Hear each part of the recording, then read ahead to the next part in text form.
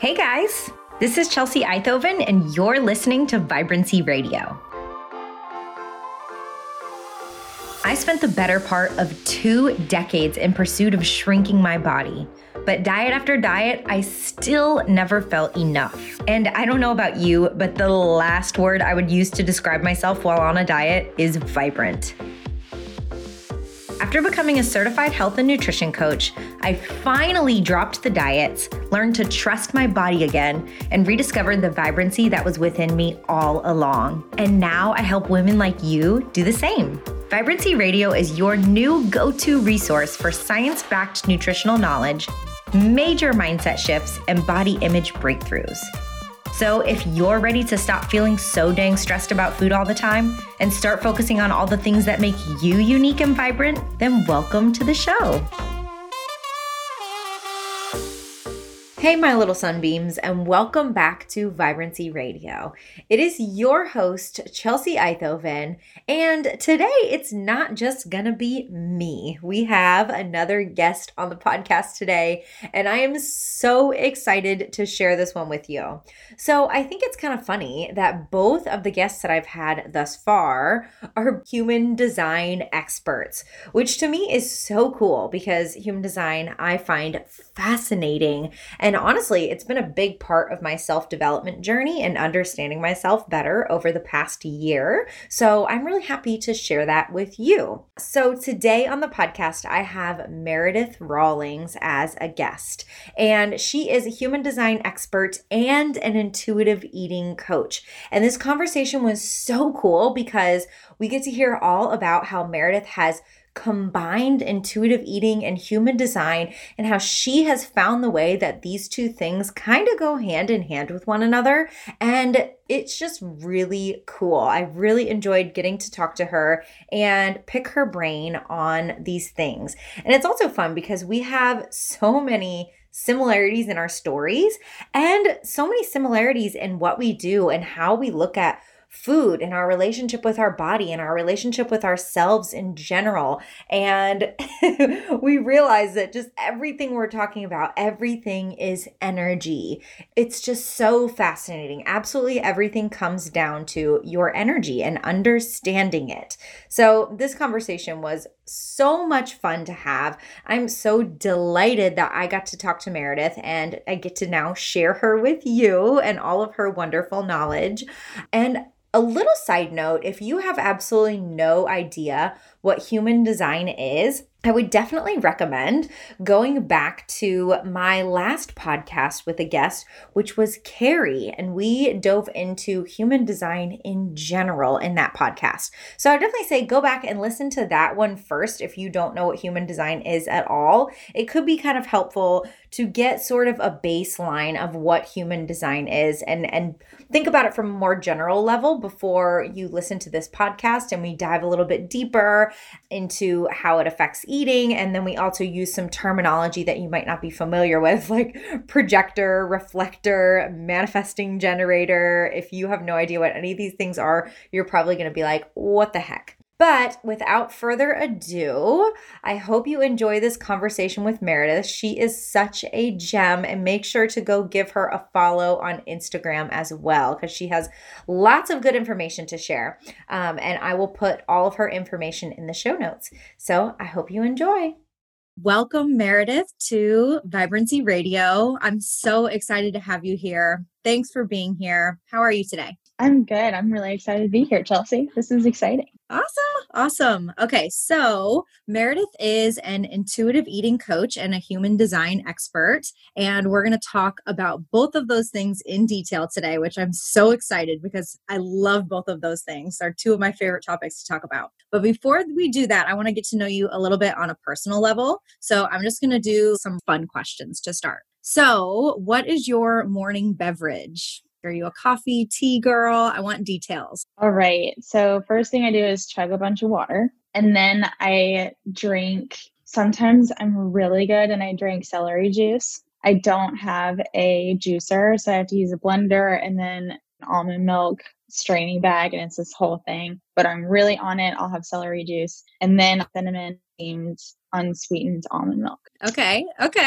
So why the celery juice? Because I know that's a big thing and a lot of people love it. I have not gotten on that trend. What's the deal with celery juice? It's pretty recent for me. I resisted it for a really long time because it was so trendy, and I'm so traumatized from so many years of dieting that I was like, there's no way I'm doing that. But I had a lot of digestive dysfunction back in probably July, August, just like a lot of stress. And I talked to one of my friends who is a wellness hormone gut health specialist and told her what was going on. And she said it sounded like my liver was just kind of funky. I don't know how she knew that. But so she had me do celery juice for 3 weeks and then this special smoothie, which with a bunch of spirulina and things like that in it. And after 3 weeks, I was like totally better. And so now I'm trying to do celery juice whenever I feel like I have the time to manage making it every morning because it doesn't stay. It's not like apple juice where you can just like keep it for a week. Like you have to drink it almost immediately or else it's totally gross. And it's already pretty gross. Like I'm not gonna lie. It's hard to get down. Like it Basically like it's drinking liquid celery. So it's just not super pleasant. But I do notice that my digestion just feels a little bit better when I'm on it. When I drink it regularly, everything is just a little bit more regular. Right. So yeah. Catch your drift. Yeah.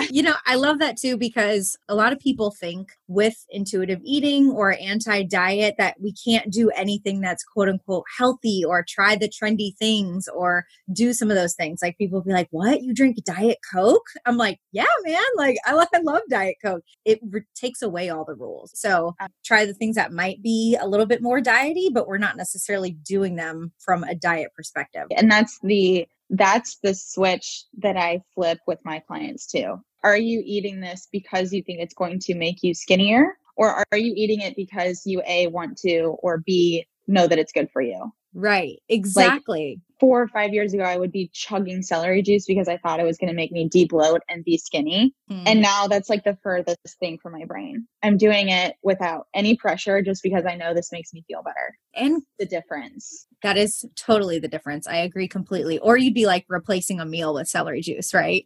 Yeah. Oh my God. Yeah. Okay. Gosh, So I'm getting like chills even thinking about that. I know, right? Let's move on. Sounds awful. So what is your favorite food? Oh gosh, my favorite food. I love bread. I love chocolate. I love fruit. Basically carbs. I love carbs so much. But the thing that I can't live without, definitely bread, fruit, and chocolate. Like a good piece of bread with butter or a Panera Asiago cheese bagel with butter is what I always say is my favorite food. It's so good. A good one. That's a good one. Oh yeah. Definitely. Okay. So what are some non-negotiable forms of self-care that you do on a regular basis? Non-negotiable is meditation, exercise, and Epsom salt baths. Oh, those are my top 3 too, I would say. Really? Oh my gosh. No way. For real. I actually may be addicted to baths. Like I will take them 2 times a day sometimes, and I will crave a third one. It's almost like the cravings that I used to have for food kind of transferred over to baths. I swear. Oh, like that's I'm like, so funny. Oh, I need a bath. I'm like feeding for it. Yeah, I get in that mood too, where I'm just gonna clear my whole afternoon and I'm just gonna have a bath. Oh, it feels so good. It feels so good. And I try to do it at least once a week because with all of that exercise, I get soreness and I get stress that accumulates. And for some reason, that Epsom salt just pulls it all out. And I just always feel so much better. It's a big one. Such a good one. Okay. What's a book that has changed your life? This one's so hard because there are so many. But the big one right now is The Big Leap by Gay Hendricks. Have you read it? I've not read it, but I've heard of it. I feel like I've heard several people talk about it. I think it was written in the early 2000s. So it's been around, but it's about the upper limit problem. And ever since I read it a couple of months ago, every single client I have, I'm like, oh, upper limit problem. So it's a really, really good read. Okay. So what's the upper limit problem? What does that mean? Concisely, it is the theory that says we as individuals and as a collective have a certain level of good feelings or happiness or positivity that we allow ourselves to feel. And if we get up over that upper limit, we manifest things to sabotage and get us back to our baseline. Oh, wow. Okay. I'm definitely going to get this book. That sounds really good. so good. It's really good. I mean, it explains why women do diets and lose 20 pounds and then relapse and gain 25 back. Right. Yeah. Because you haven't done the mental work to allow yourself to enjoy being at the body type that you have wanted for so long, or feeling energized or vibrant or whatever it is. You haven't done the work energetically to allow yourself to have that. And so does the book talk about how to raise your upper limit? Because we can't just be stuck there. Yeah. As with all good books, it gives you a solution to the problem. So yeah, definitely worth a read. Awesome. I'm definitely going to check that out. Okay. Since we're talking about human design today, and I've actually done another podcast on human design, what is your human design type? I am an emotional projector, and my profile is a 4/6. Oh, okay. Okay. Am I emotional? Yeah. I'm also an emotional projector, 6/2. So interesting. And if any listeners, with the 2 in there and everything. And if any listeners don't know what the heck we're talking about, we'll talk about it a little bit later. So do you have a morning routine? And if so, what is it? I do. I kind of go in and out of it. I'll be honest. I'm not 100% perfect, just like everyone. I like to make that very clear, because I think people do the all or nothing thing with the morning routine, just like anything else. So when I'm super on it, I wake up, have my coffee, and I list at least 3 things that I'm grateful for.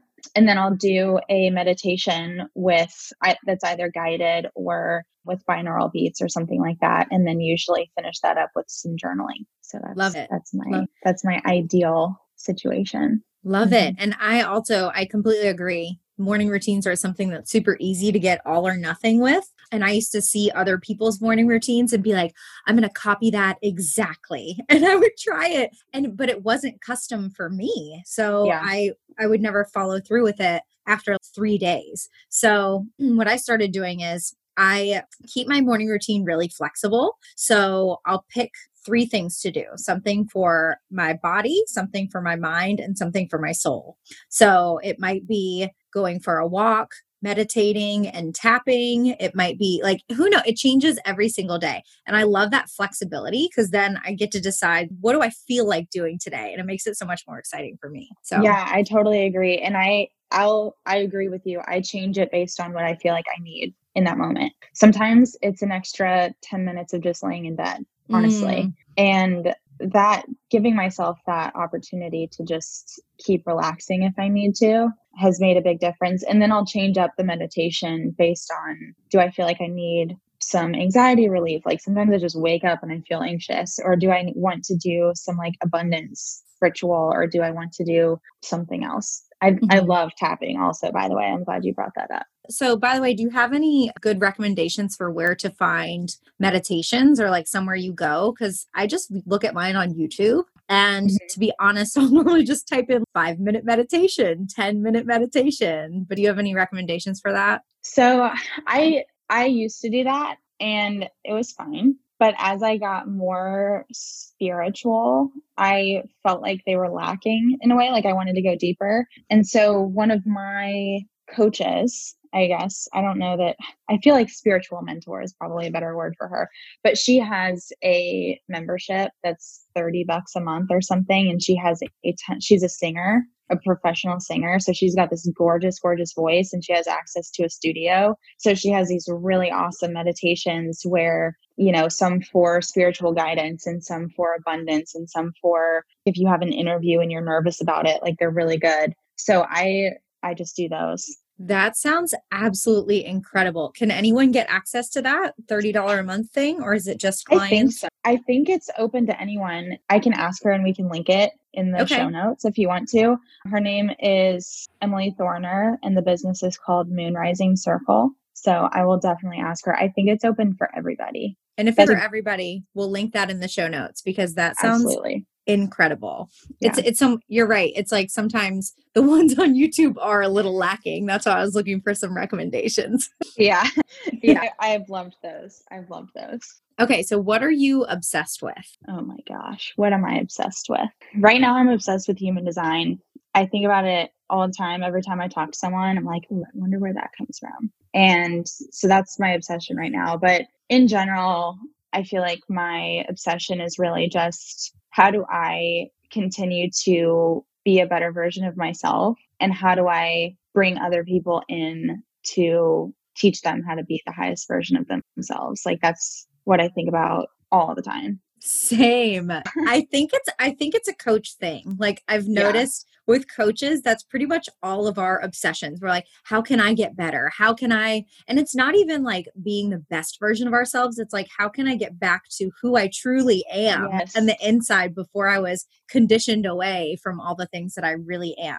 Yeah. And that's why I've loved human design so much, because it gives you a super clear blueprint of this is exactly who you're meant to be. And anything you're doing that's off center from that it's not a bad thing. It's just, oh, you have this opportunity. And it took the pressure off. Because when you learn your human design, you're like, it's not, oh, I have to do this now. It's, oh, I have permission now to do the things that I naturally want to do that I'm trying not to do as projectors. Right, because someone else is telling me to do this instead. Yeah. I can't make myself do XYZ. That has been totally life-changing. And I've had a lot of clients in readings say, oh my God, I hate that about myself. No, how can you hate that about yourself? Because you can see right here, this is the intended outcome of that gift that you're wishing away. And as soon as they realize that and they accept it, they're like, whoa, that is actually. I so relate though, because I mean, with projectors, a big thing is resting. And we talked about this last time we met, but I never want to rest and I'm so resistant to it. But the best ideas and the most energy and the most motivation comes after I allow myself to rest or to just follow my passions and just do some stuff that sounds fun, you know? Afterwards, it's always such a good outcome. So I'm still learning that lesson. I am too. I think that's the hardest thing because we're brought up to think that work has to be hard. We're not going to be productive unless we're slaving away. That, good things only come to us if we're working super hard. And it just doesn't have to be that way, but it's still hard to accept. And it's still hard to embody that and be like, I can stay in bed until noon today and still be just as productive as I would have been if I had forced myself to get up at 6 and start working. That's one that I'm still working on majorly is not feeling that guilt and really truly allowing myself. I'm getting there. I'm moving there very slowly, but I'm getting there. Okay. So that's it for our rapid fire, I guess, not so rapid fire questions because I want details on everything, but let's get into the good stuff. So I want you to just take an opportunity to introduce yourself, tell us about yourself and your story. What led you to intuitive eating, human design? What led you to this career? Okay, I'll try to be kind of brief. And I always say that, and it ends up being it can be as my long as entire story. So it's kind of in two parts because I've been teaching intuitive eating for 2 years, and human design is something that I've been learning almost that long, but just now am integrating it together in the past couple months. So if we back way up, I started struggling with my body image and basically my self-worth when I was 10. This is the first time I remember consciously looking at my body and thinking, this is not good enough. This is not it. I don't look like the other girls. I hit my growth spurt early. I was a little bit chunky. My doctor showed me my growth chart and she was like, hey, your weight's up here and it should be down here, which my mom was not in the room for that. She wasn't in the exam room. And that's like her biggest regret in life because she feels like she could have fixed all of the next 10 years for me if she had just been there. But, it happened for a reason. And so it just kept developing to where, I just needed to be smaller. I needed to be smaller, take up less space and have this, this certain body type or else I wasn't good enough. And so all of the perfectionism and the need for control and my drive to achieve. By the time I got to college, it had funneled into what I looked like. So I needed to be perfect in school and in friendships and in all of these other things. And most importantly, didn't matter how successful I was in anything else. If I didn't have a size 2 body, none of it mattered. Like it was all or nothing. I had to be perfect in everything or I was worthless, which is a lot of pressure. So naturally, eating disorder developed. I didn't eat for a really long time. And then luckily, I had an intervention. Some of my friends were like, we're not going to do this anymore. This is not you. You are just like a shadow of our friend. And I'm so, so thankful that they kind of cut me off because I didn't suffer with the anorexia as much as a lot of girls do, because they snapped me out of it pretty quickly. But what happened after that, because I was still, it kind of goes back to that upper limit problem, because I was still not able to allow myself to be happy with the body that I had, it went into a binging, restricting pattern, which I don't know if you've dealt with this with clients, like super common with people that I've worked with,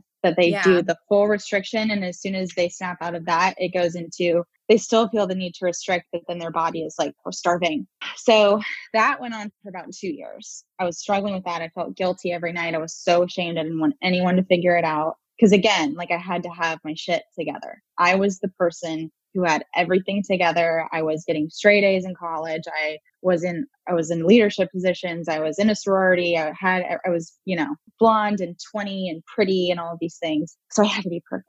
And eventually you get to a point where you just can't do it anymore. And I hit rock bottom. I ended up gaining like 15 pounds in 3 months, which for someone who's 5'2" and generally a really athletic person is pretty drastic. And at that point, I remember looking at myself in the mirror and not recognizing myself. Like, this is not me. I looked miserable. I looked scared. I looked small, even though I was like the largest I had ever been. And I started going through all the diets in my head. Like, I have to do this, then I can do this, and I'll do this, and I'll cut out carbs, and I'll do this diet, and blah, blah, blah. And I was just in a panic spiraling. And then I heard this little voice say, no, we're not doing this again. I cannot live like this anymore. And as soon as I heard that, I stopped crying because I was like sobbing, crying.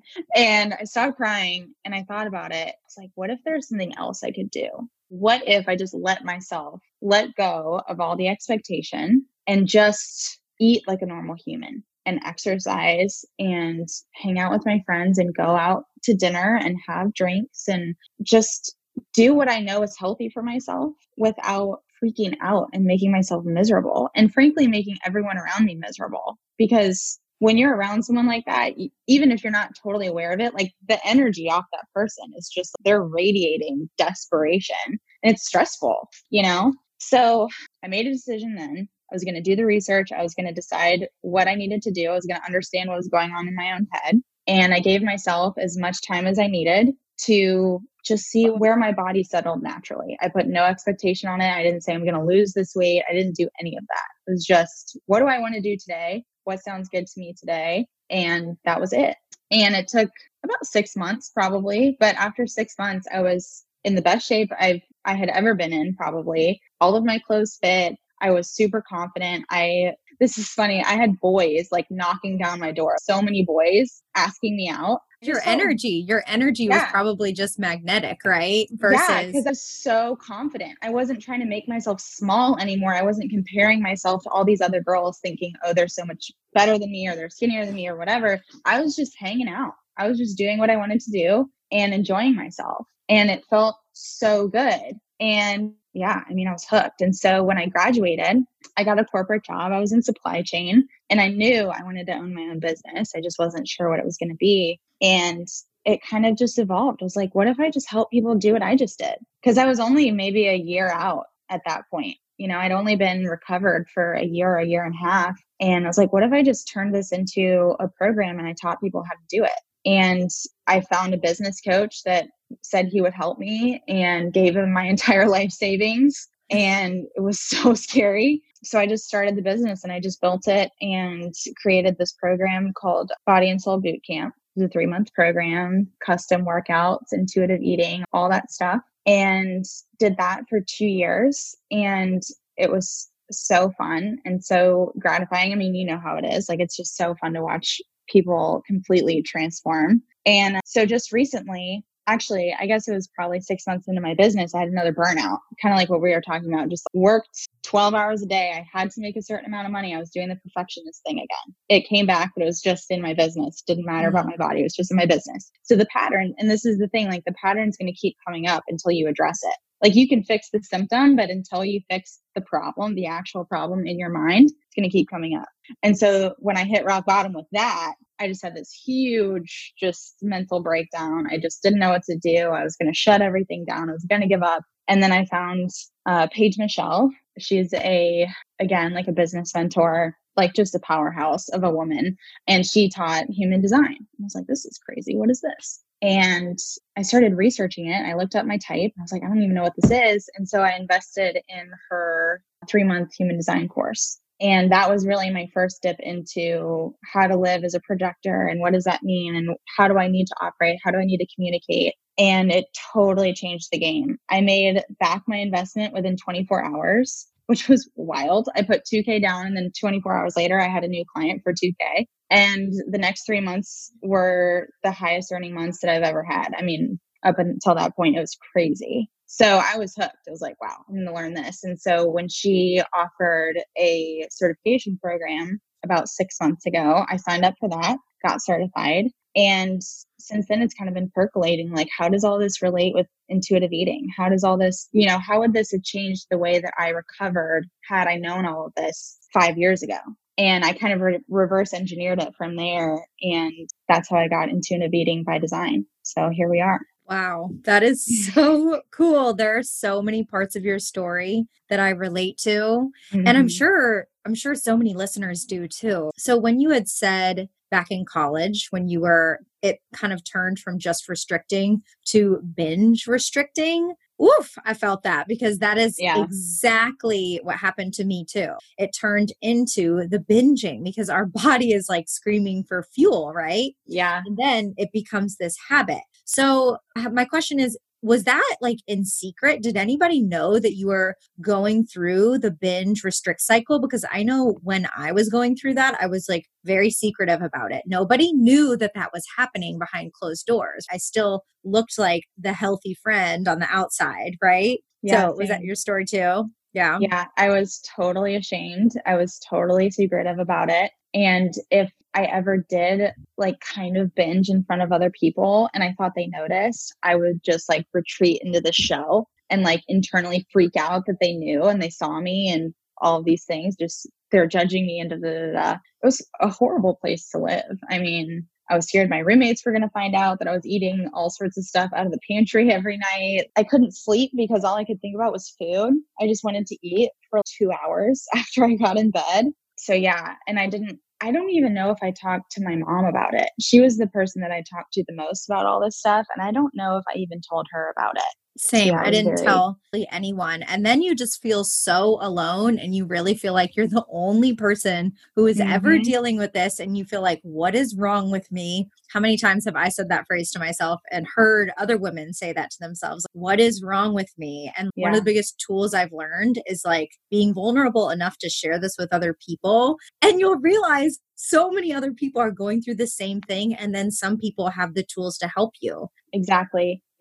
And that's been one of the most exciting things to see for me teaching this over the past 2 years is the clients that I have who end up being really vocal about what they're going through, not only see the most change, but they're so inspired because other people reach out to them and they say, thank you so much for sharing this. I thought I was the only one. So we're all out here thinking we're the only ones. Yes. Yeah. And it's so different.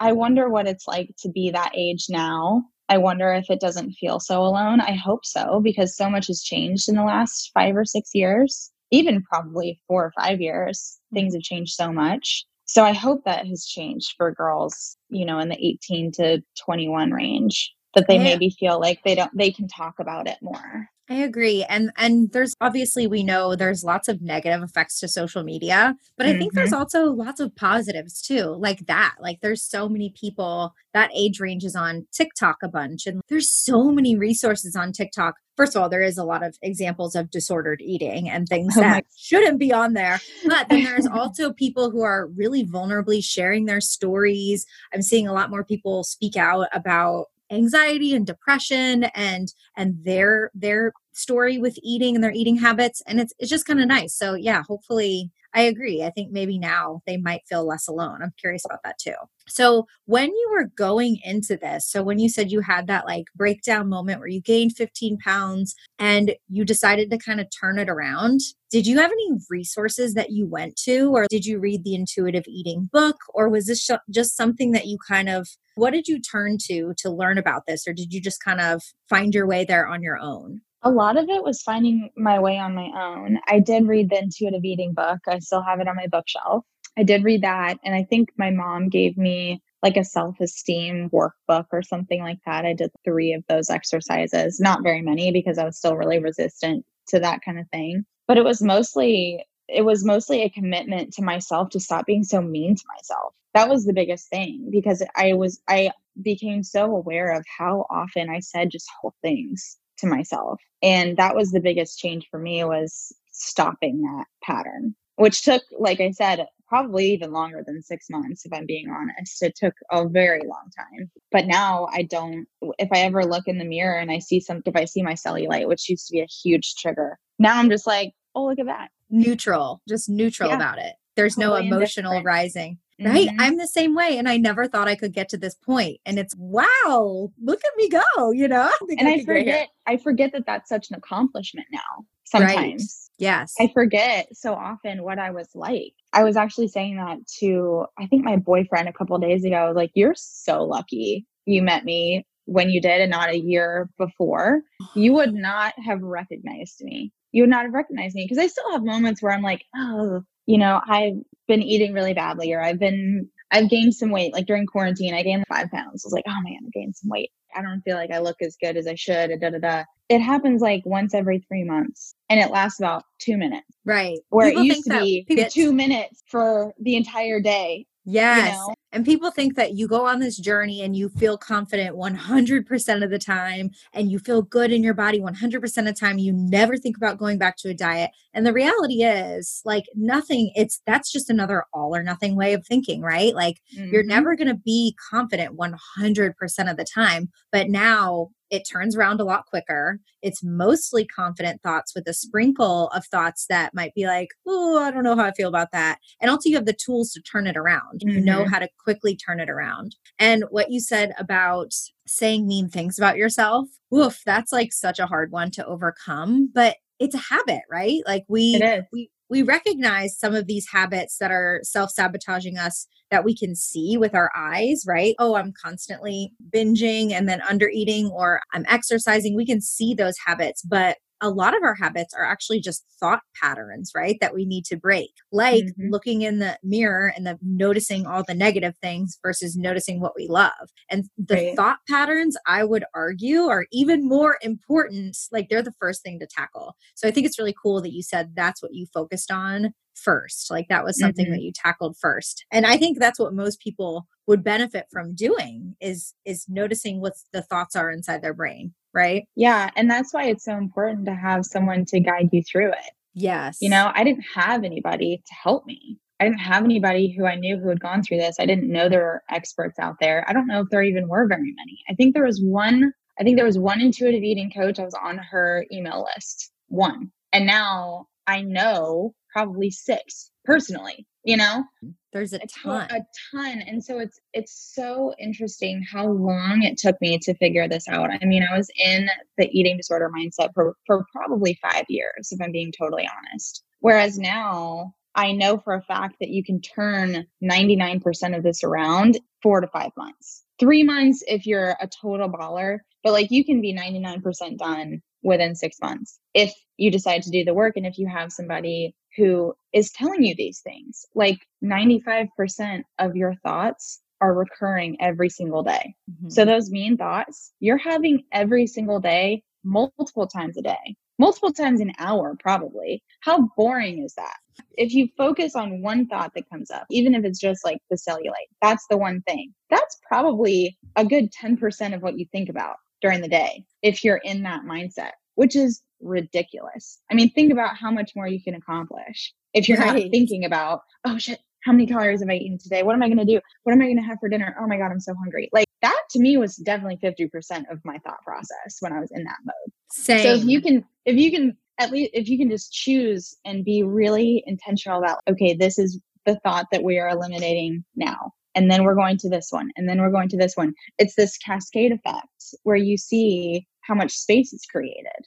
And it's a slow process too, because like you said, you kind of do have to tackle it one thought at a time. And also, I think it takes some time to build the awareness. A lot of people will say, I feel like you start by noticing it after you did it, right? You'll notice like, oh man, I was totally beating myself up earlier. And then you eventually get to the point where you notice it in the middle of it. And then you eventually get to the point where you notice it right before you're about to do it. And then you're like, then you get to make the choice. Am I going to do it still, or am I not? And sometimes you make the choice to still do it. And sometimes you make the choice not to. And eventually, it's like such a slow process, which is exactly what it is. I feel like I'm talking to myself. That's exactly what it is. I love it. I wish everyone could see how much we're smiling right now. That's exactly what it is. Just like nodding ferociously. Yes. So that's one way that actually you said that most of our thoughts, we have so much more space in our brain to think about other things. And for me, that was one thing where, I don't teach intuitive eating, but it's funny. A lot of people think I do because a lot of the concepts I teach are really similar. So when I gained food freedom, I feel like that was one of the really unexpected things that happened to me, was so much more brain space for other things other than food. And I didn't realize that I was thinking about food practically 24/7. And I had so much more space in my brain to think about other things and concentrate during the day. So what's one way that intuitive eating and kind of breaking away from diets and restriction has changed you that you didn't really expect it to? Something that I didn't expect because I didn't realize that I was lacking is that I'm definitely a better friend and a better partner than I was. When you're thinking about food and what you look like all the time, you're really self-absorbed. And even if your innate soul is very generous and loving and kind and caring, that's limited when you're thinking about, what do I look like? What am I going to do? How many calories? All that stuff. And so now I have so much more space to think about other people a little bit more and think about myself in relation to other people. Like, how did I show up for her today? Or, have I been absent in this way? And that I didn't expect because I didn't think that I was doing anything wrong. But now looking back, I'm like, oh yeah, that was probably really miserable to be around, Yeah, I agree. I completely agree. And that's what I'm still working on. Relationships are an ever, like for me, a lifelong thing where I'm trying to get better at it. But I would say the same for me. I was definitely probably not so pleasant to be around and definitely self-centered. Yeah. So, because you almost have to be with that level of obsession, right? There's not much give or take with what you can do, or it's all consuming. And I think it is. That's exactly what I was going to say, all consuming. And that's why it's a mental health issue. Yes. Because it is literally an altered state of mind. I could not go back to being anorexic if I tried. If I decided I want to lose 20 pounds in the next 2 weeks, I couldn't do it because my brain is no longer in that altered state. And that's what people don't understand. It's not a choice. You end up there. There's obviously a series of choices that you make to end up there, but it's not something you're choosing to do every day. It totally takes control. And that's so restricting or binging or overeating or bulimia, whatever it is. And that's so interesting you say that, because I heard on a podcast recently, and I can't remember which podcast it was. I listen to so many, but they were talking about how dieters kind of lose that ability to be super strict over time. And I would agree with that. Looking at my past, eventually you're just like, you feel like you have no willpower because you really can't do it anymore. And my past was my last diet My last diet that I went on was before my wedding. I counted macros for 2 years. I was in a caloric deficit and was definitely doing the binge restrict thing. Like on the weekends, got to the point where I just couldn't do it anymore. After my wedding, I was like, I cannot even think about restricting. I can't even think about anything. I just had zero capacity left in me to even consider changing my body or losing fat or even restricting what I was eating. There was no way in hell that I was going to be able to do that. Yeah. And even now, I do feel like you need a little bit of a rebound for a while where you kind of just let yourself do what you need to do and just focus on recovering, because that's what I did for a good long time before. Now I'm at the point where I can focus on health and honoring hunger and fullness. But for a while there, I was probably consistently overeating just because my body was probably screaming for calories, you know? Yeah. And that's something that is really scary to do, to say, okay, I'm allowed to have whatever I want. I'm allowed to eat anything. It's all on the table. And so with that being said, what do I want? What feels good to me? And that's where you get into the honoring your hunger and listening to what your body is actually asking for. Because if we're honest with ourselves, and if we get to, this is the tricky part, when you're in recovery, you have to kind of allow your body to recalibrate and get the hormones back in line and actually be able to listen to your body, because we're often so out of whack, we don't even know anymore. And so when you allow yourself to get into that space where everything is kind of balanced, most of the time your body says, I want green stuff. I want fruits. I want veggies. I want just a certain amount of this food. And then I want to splurge and I want to enjoy, like this week is Thanksgiving. So I'm going to eat pumpkin pie. I'm going to have, I don't know, I can't even think of any other Thanksgiving bread, mashed potatoes. Like I'm going to eat those Stuffing things without feeling bad about it, and know the next day my body's probably going to want a smoothie for breakfast and then something probably lighter the rest of the day. That's just how the cycle goes. And that freedom, knowing that you can trust yourself, is so different. But I think something that a lot of people don't talk about is what it takes to get to that point. Like you said, there's a recovery period where your hormones are out of whack because you've been restricting for so long. Your body's producing way more ghrelin, which is the hunger hormone, and way less leptin, which is the fullness hormone. And your brain is constantly firing to tell you to eat, to eat, to eat, because it doesn't know that you are trying to lose weight. It just is trying to keep you surviving. So you will likely, and this is a hard thing that a lot of people don't want to accept, but there probably will be a period of time where you will be eating a lot more and you won't crave the green stuff. But eventually you'll get to the point where you do. So it's like knowing that there's going to be that light at the end of the tunnel, but you got to take the time to balance it out. Yeah. And I think that comes with releasing the expectation. Yes. So most of the time, I don't know if this is what you experience, but most of the time when I have someone come to me and want help, they start out by saying, I want to lose X amount of pounds. I want to get healthier. I want to tone up. And I'm like, great. And by the time we're done with our first conversation, they're like, you know what? I don't care if I lose weight. I just want to feel XYZ. I just want to feel more alive, more energetic, more vibrant. And that's the priority, which allows them to feel more comfortable with letting themselves eat what they want, because the expectation is no longer, I'm going to lose weight. They're not putting pressure on it anymore. And so as soon as they let go of that, and they're like, this is the journey I'm on, I'm just surrendering myself to it. As long as I feel good, that's what matters. And then after 3 months, they're like, holy shit, I've lost 10 pounds. And you're like, great. Yeah, it's right. And you realize it's a bonus once you start noticing all the other changes. That reminds me, stays off. That's the huge win. I just was talking to my first client who signed up with me 2 years ago. And I asked her, I was like, how are you doing? You know, because she was really young. She's only 19, I think. So I was like, you know, it's really easy for someone so young to forget. And she's, oh, I'm great. Everything is the same body weight I have been. I'm PRing in my swim team, like all this stuff. It's like, yes.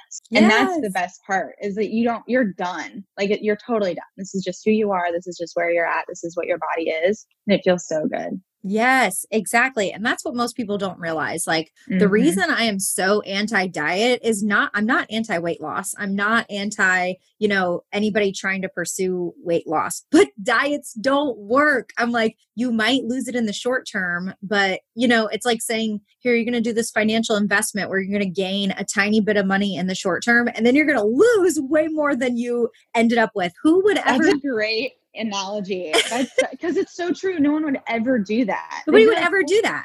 why would I do that? But marketing is super slick, and this is the message that's not getting out to enough people. I mean Hmm. we're trending that way, definitely, as a society. More people are starting to understand these concepts and understand that the things that they're doing are not benefiting them, but it'll just take some time for our whole society to move that way. Yeah, definitely. So, I have a question for you. So, like I said, I don't strictly teach intuitive eating. I don't consider myself an intuitive eating coach. I actually combine, I like to call it a combination of intentional and intuitive eating. And it's my belief, I think intuitive eating is amazing. I think the movement is awesome, but I definitely don't think it's for everyone. Just because some people are not ready to make that jump to allowing their bodies to fully, just do what it wants. Oh, and what you were saying before about surrendering reminded me of the book, The Surrender Experiment. I don't know if you've read that, but I it haven't is read that one. I'm writing it so down. it's so good. And that's something I've been practicing in my own life, is just much more surrender and just about being on the journey of where life wants to take us versus trying to like strictly stranglehold our desires into existence. But I was getting off topic. So what I was going to say was, what do you think? Do you think that everyone who has dieted or struggled with weight, do you think that intuitive eating is something for everyone, or do you think that it's something that works for some people and not others? And it's okay if you don't have the same opinion as me, because that's totally fine. Yeah, I think it is for everyone. I think that some people have a more difficult time with the transition than others. So I do think that people have a hard time letting go of any structure whatsoever immediately. And so it sounds like I haven't seen your programs or been on a coaching call with you, but it sounds like you just provide some more nutritional structure than I Yes. do. Yeah. Yes. So, and I think that's great. I think that's great. I think that ultimately we want to get to a point where we don't, where that structure is just innate. That's the way that we eat intuitively, right? Yes. So I think some people, I think it depends on how willing people are to release control, and that's probably based on their personality and whatever. So yeah, I think it's just two different strategies. You Yeah. provide some more structure, whereas I'm just like, I have a nutritional guideline that I've created for you. We want to make sure you're eating vegetables. We want to make sure you're eating fruits. But after that, what we're going to talk about is what's going on in your brain and what you feel like. We're going to talk about your energy. We're going to talk about all these other things in your life that may not have anything to do with food, because often I don't even talk about food with my clients. It's never about I the don't about the food. food. So we're going to talk about all the other stuff. It's almost like we're dangling the food freedom in front of them. That's the carrot that they think they want. What they really want is all of this other stuff that they don't even know that they can have. And that's what's really exciting. So I really do. I think you're just providing a little bit more of a runway. Whereas I'm just like, we're just Yes, letting go of everything, for which can sure. be really scary. But at the same time, if you trust yourself and you're that kind of personality, it can really work. For sure. And I completely agree. I think intuitive eating is always the end goal. But I'm the type of person that if you were to tell me, I'm going to give you no structure whatsoever, I would be like, nah, dog, I'm out. Like Yeah. I need structure, whether I'm creating it myself, which is something I love doing, is like creating structure, because my brain can tend to be all over the place. And so I Hmm. need something to kind of keep me in line. Otherwise, I will like just go off the deep end, right? Like if I don't have Hmm. structure in my days, I'll just end up, who knows what I'll end up doing. Yesterday, I ended up painting a bar stool in my kitchen. And I was just like, what am I doing? So, I mean, Yeah. yeah, definitely provide more structure, like when it comes to incorporating some of those old trigger foods and things that we're scared to eat. Like I'll provide a structure for how to incorporate those. Hmm.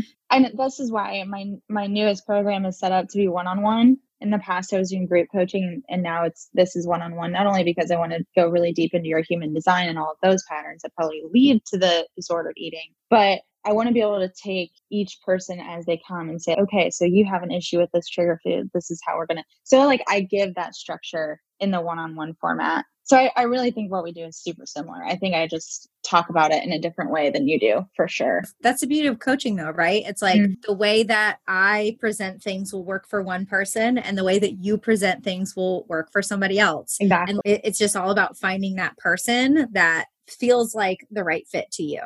So I do want to talk about your new program because I think it's so fascinating that you have combined human design and intuitive eating. I think that is so cool. So I already did a podcast with a guest, Carrie, about human design. So if any listeners are listening and they want to learn more in depth of just human design, definitely go back and listen to that podcast. I'll link it in the notes.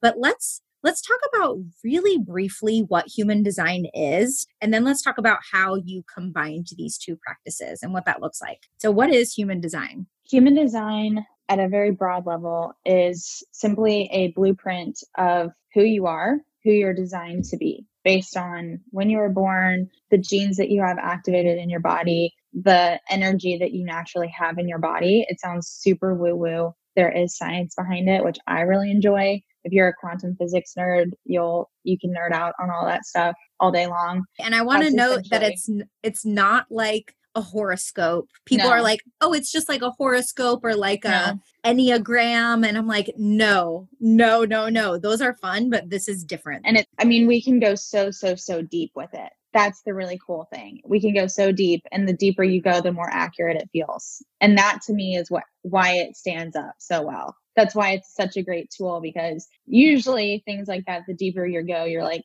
it kind of fell apart. Yeah. And this one, the deeper you go, you're like, oh man, this is awesome. This is so right on. So yeah, that's human design in a nutshell.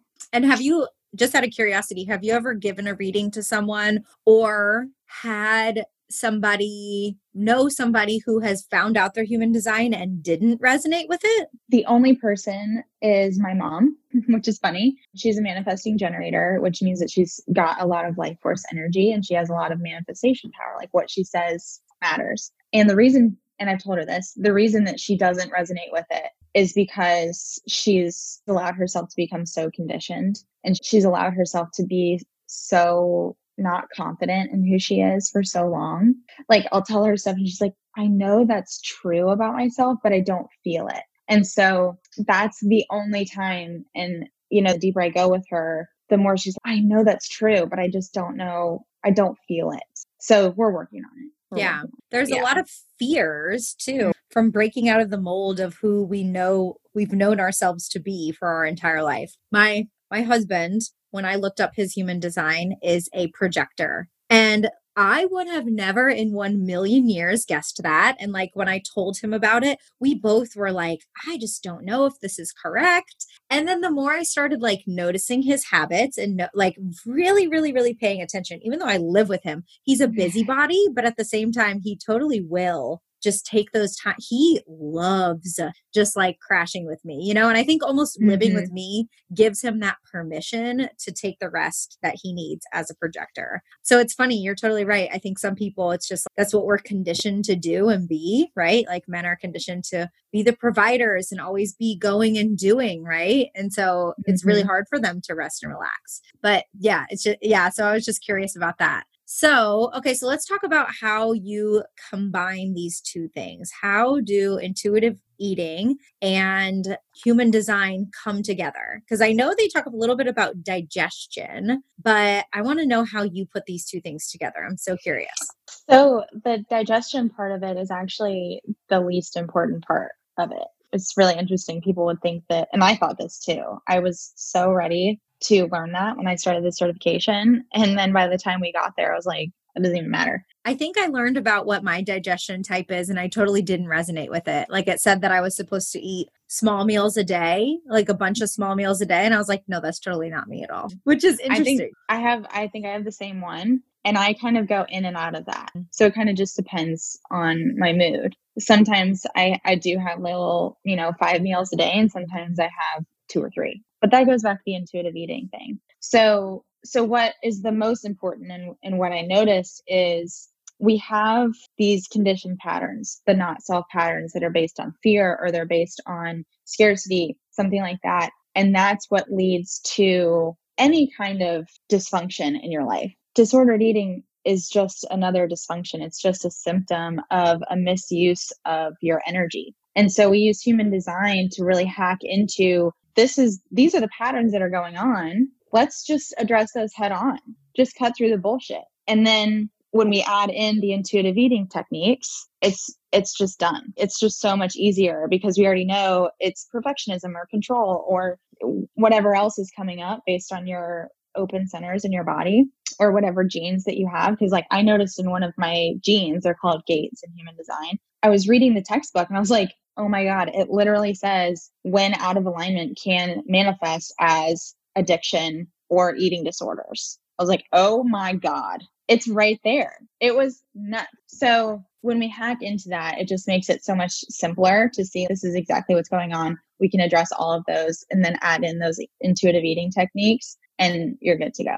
I so wish we would have pulled up my chart, my human design chart before this so that we could see what mine said, because that's so interesting. That is you really might cool. have the same gene. You might have the same gate activated that I have. That would be really interesting to see. That would. So basically, it's just about understanding those not self patterns and finding where they are affecting your eating and how they're affecting your eating, basically. Yeah, but anything else. Because often it's people pleasing or it's perfectionism or it's the drive to prove yourself or to achieve. It can be all of these things. I had all of those. So if we know that these are the patterns, it's like you said, we're able to recognize the patterns much more quickly and then stop them. If we know, okay, this, and this is happening, instead of taking, 2 months to build client rapport and see, okay, this has happened to you. This is definitely popping up. I've noticed you saying this a lot. I can just look at it and see, okay, this, and this, do you resonate with this? And then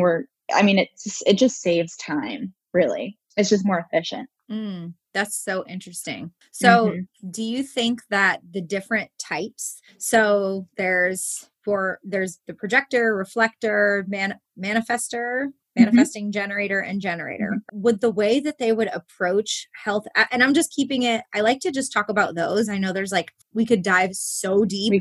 This podcast could be 12. This could be like a Joe Rogan podcast. Seriously. So I like to keep it high level so that people aren't like, what are you talking about? But those different types that everyone can be identified as, do you think that affects how people, just that in general, how they go about health and wellness? So would a projector go about that in a different way than a manifester or a generator? Because and I'll just say what I would assume is that projectors would have to be much more flowy about it, and reflectors and where their energy is, because projectors and reflectors are non-energy types. And I think manifestors are non-energy types too. So it's you would have to base it around that. Whereas a generator could have a super consistent schedule and probably really stick to it really easily. And a projector like me used to look at somebody like that and be like, man, I wish I could do that. I just can't do that, and beat myself up. But I just now understand my energy works a little bit differently. So do you feel like that has anything to do with it? How people go about this? Yeah, absolutely. And I think you nailed it. So, and there's no one size fits all. Everyone is still unique. When we're looking at the types, it's a very broad view. There might be other pieces of your design that say this is going to be really good for you, like a high energy workout is going to be really good for you, or doing something slower is going to work for you more often than not. But as a whole, the non-energy types, reflectors, projectors, and manifestors are going to want to be more flexible and more attuned to, what do I need today? What feels good to me today? Is it a high intensity workout, or is it just taking a walk? And we want to allow ourselves to not necessarily have a routine. Not that we don't have a routine, but not be tied to the routine, because our energy may be there some days and it's not there other days. That's fine. Whereas generators, manifesting generators, are more likely to have consistent energy all the time. So you know that 5 days a week you're going to CrossFit and you're going to kick ass and it's going to be great. And it's going to actually help not balance your nervous system, but calm your nervous system, because you're releasing a lot of that energy. So what happens with those types is if they don't get out all the energy during the day, they have a hard time sleeping or they feel anxious, things like that. So something more high intensity like running or CrossFit or a HIIT class is going to help you calm the nervous system. Whereas if you're a reflector or a manifester and you're trying to make yourself do an hour and a half workout every single day, you might be way more drained than you walked in. So it might be better to balance 2 days a week, you're doing something high intensity, and then 3 days a week, you're doing something like Pilates or yoga or just lifting lighter weights for, longer sets, that kind of thing. So it's really just about what is actually stressing my body out more and what's helping calm my body. So again, like you always have to listen. That's not to say that, you have to be smart and listen to the health guidelines. Like we're not supposed to be doing 2-a-days of everything all the time just because you're a generator. You still got to be careful and take care of yourself. But in general, that's kind of the way that it works. Yes. And oh my gosh, I relate to that so much because I used to think I should be doing these high intensity exercises all the time. And I would actually in high school go to the gym before school and work out for an hour and a half. And so I did this with a couple of my friends, and my friends would be like, I feel so energized. Like, I feel so good. Doing that makes me feel so good. And I would be like, I want to crawl in the corner and take a nap. I feel this makes me feel awful. Like it made me feel so bad. And looking back, it's just because I was being too intense too consistently. And Yep. I beat myself up and was like, Chelsea, you just have to try harder. You just, and that's what we They can do. do it. That means I have to do it. Yeah. And that's what we do when we don't understand like how to honor our individual body. And I do teach in my program intuitive movement and exercise and finding those things that make you really joyful that you want to do, but then also like knowing what is your body telling you right now? Because like your brain will tell you all kinds of things, right? Oh, I don't feel like exercising. I just want to go have a glass of wine on the couch. But it's like knowing your body well enough to be like, do I really need to get out this energy, or do I need to rest, or do I need to do something more low intensity? Our body will always tell us. Always, always. And that's something that I've noticed too. And if we go back to, we all want to have the best body that we can. So I noticed this was even after I figured out I was a projector. I was continuing to do super intense, like conditioning, weightlifting, hour and a half long workouts with this group that I was doing. And I finally realized, I think it was January of this year, that I was bloated. I was sore all the time. My body hurt. Everything felt awful. And so I made myself take an entire month off and just do yoga and Pilates. That was it. And so now as I've like released all of that, I'm really being intentional about like how intense am I going to be for 2 days of the week? And then how do I integrate the rest of it? And my body feels so much better. I fit into my clothes better. My cravings are under control. Everything has changed. And this was just this year. So no one's perfect. We teach all of these things, but it doesn't mean that we've necessarily been perfect with it the entire time. So that to me was a huge indication of, okay, my body really does not need all of that. It's fun to do every once in a while, but it definitely doesn't need to be a 3 times a week, 4 times a week situation. Yeah. And it's interesting you say that. I didn't realize it, but that's kind of what I do too. I mean, I didn't even notice it, but that's pretty much what I do is like some more high intensity things. And then also sprinkled in with some yoga, some bar, some long walks, all kinds of things that are much more low intensity. But yeah, I really only tend to do a high intensity workout 1 or 2 times a week. And, with my clients, I always tell them that I'm on this journey too, right? Like it's not when you start this program as the beginning of your journey and when you end this program is the end of your journey. I'm still on my journey. It's a continuous thing that you continue learning for the rest of your life and getting to know your body more and more and fine tuning this stuff. I will never claim to have all the answers and be like the ultimate guru. We're all on this journey. Like you said, you just figured out this year that feels good in your body. But next year, you might discover something else that feels even better or shift and change. Absolutely. We have to allow ourselves to be malleable with what we do and who we are because we're constantly growing. Going back to that coaching thing, we're all obsessed with growing and shifting and changing. It's so fun, but we have to allow ourselves that room to let ourselves do that. Yeah, and experiment and release the pressure to be perfect and to have it all figured out because if we have it all figured out, then what's the point? How boring. So boring. So And life is all about just figuring it out. And I don't know if I'm skeptical, but anybody who claims to know it all, I'm like, I don't know. Because I feel like the more you know that you don't know. Immediately very put off by anyone who's like, this is the way. The only way. Like, yeah, that's not the only way. I know.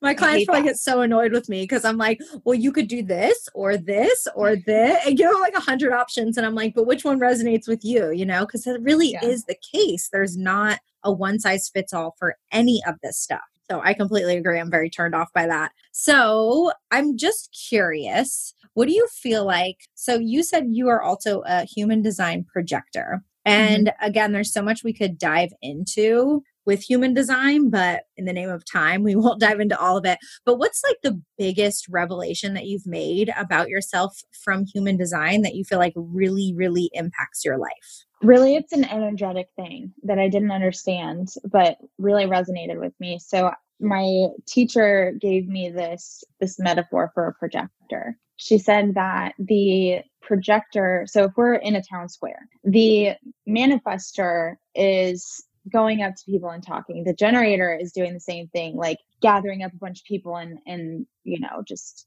going up to people and initiating things, especially the manifestor is initiating things. They're all having conversations. They're just talking, trying to go out to people and bring them in. And the projector is just standing there, maybe on a little soapbox or on a little stage, just standing there, and they're just talking. This is what I'm passionate about. This is what I believe. This is what lights me up, da, da, da, da, da. And some people are going to pass by and not pay any attention. But some people are going to stop and they're going to look and they're going to listen. And eventually you're going to have a crowd of people around you if you continue to do that. And that was, I have chills right now talking about it.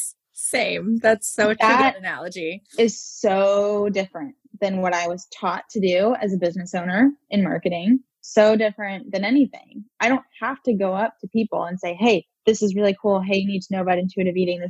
I'm just over here being a lighthouse, because that's the other thing is the generator is a speedboat, right? They've got a motor, but the projector is the one who's guiding them where to go, what to do. And the light from the projector, the aura of the projector invites them in and we're just here to guide. And that resonated so much for me. It allowed me to do so much less and focus on what feels important and what feels purposeful instead of just doing things because other people said I need to. Change the entire way that I was working and the way that I work with clients too. I don't feel like I have to give them a bunch of stuff. I don't feel like I have to do all these things. My presence and me just talking to them and creating the space for them to transform is the only thing I have to do. That is so good. I love that because it's true. If as projectors, if we try too hard. So I remember before I knew this about myself, I would get so, what's the not self for projector? Is it bitter? Yes. I would bitter. Human design is real because bitterness is so accurate. And that was one of the things I realized for my husband too. I was like, oh yeah, no, that makes sense. But as projectors, and I think he tended to do that too, we'll really want to gather people and we know that our message is so good and we know we can help so many people because we are those guides. And so we want to tell a bunch of people, but if you're telling people and they're not asking for it, it is not well received. And I can't tell you how many times in meetings or something, I would say something to somebody like a really good idea and they would be like, oh, okay. And then somebody else would say the same exact thing. And they're like, that's a great idea. And I was like, I would get so mad. And I realized I need to just step back and be the light. And exactly what you said, those people who want to come from me and want my guidance will come, but it's not going to be everybody. And you just kind of have to accept that. And you don't want to try to force it down the people's throats who aren't ready for it or don't want it. Right. But that's another hard pill to swallow as a projector. You know, okay, I'm over here talking. Where are they? You know, where are they? You have to talk into the void for a while. Really. And it's just been in the past couple months that people who are exactly the kind of people that I want to be talking to have shown up. I'm like, all right, here they are. Here they are. You know, people like you asking me to do a podcast, like that invitation was exactly. But if I had reached out to you from the void, right, and just sent you a DM on Instagram, you would have been like, who is this? She's a competitor. She does intuitive eating. I don't even want to think about that. It could have gone a totally different way, but the way that we were introduced to each other, this is perfect. you know? You know that I just thought about this is like how we got introduced to each other is kind of two projectors' dream, because for the people listening, is as a projector, one of the things is waiting for that invitation, right? Waiting for that invitation to step forward. We got introduced to somebody by somebody else, a mutual person that we knew. So that was the invitation. Neither of us had to reach out and be like, hey, do you want to do this? The invitation just kind of came, and the universe will Like work its magic when you let it do it, she basically, like, I asked her to reach out to people for me, which is a better strategy for a projector than like cold calling people, because she has a different human design type, so she can initiate. And so it was just, yeah, you're exactly right. It was totally perfect. We were both inviting each other in a way. Yes. And that's exactly what you want. Yeah. And it was just, when you know this stuff too, you can kind of almost hack it or not hack it, but just work with what you know works best for you. So it's just so cool. Like I said, I could talk about it forever, but this has been so awesome and so informative. I'm really, really happy that we did this, but I want to ask one last question that I'm going to ask to all my guests. And that is, what makes you vibrant? I love that question. So I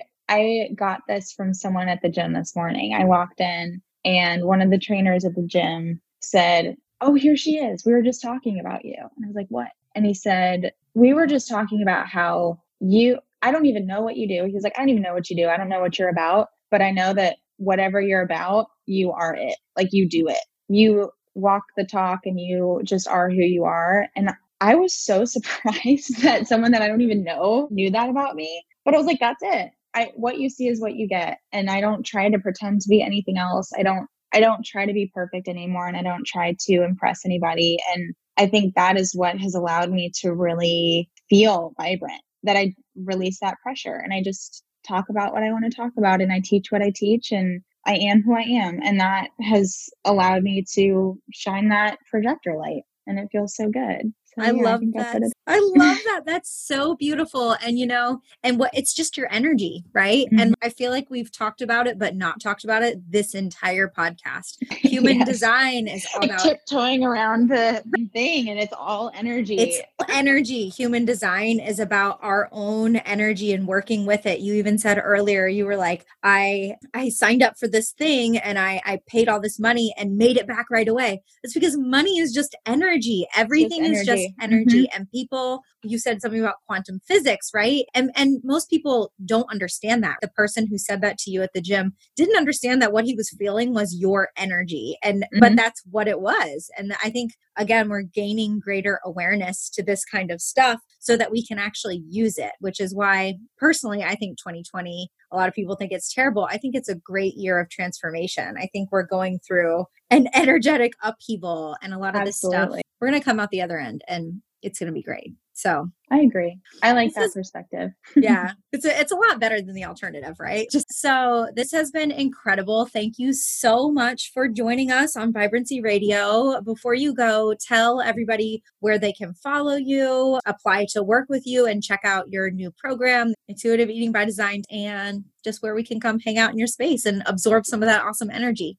So the easiest place to find me is on Instagram. That's where I hang out the most. I'm at _Meredith Rawlings. And I also have a website, meredithrawlings.com. And that's where you can apply for working with me. You can also just go to my Instagram bio. I've got a bunch of links, free quizzes. You can sign up for a human design reading if you want to do a one-on-one reading with me. And that's it. Bunch of free tips on there and just hanging out. Awesome. Well, this has been so great. Thank you so much for being with us. I'll link all that in the show notes so that everybody Thank can you, go. Chelsea. All right. Thanks, Meredith.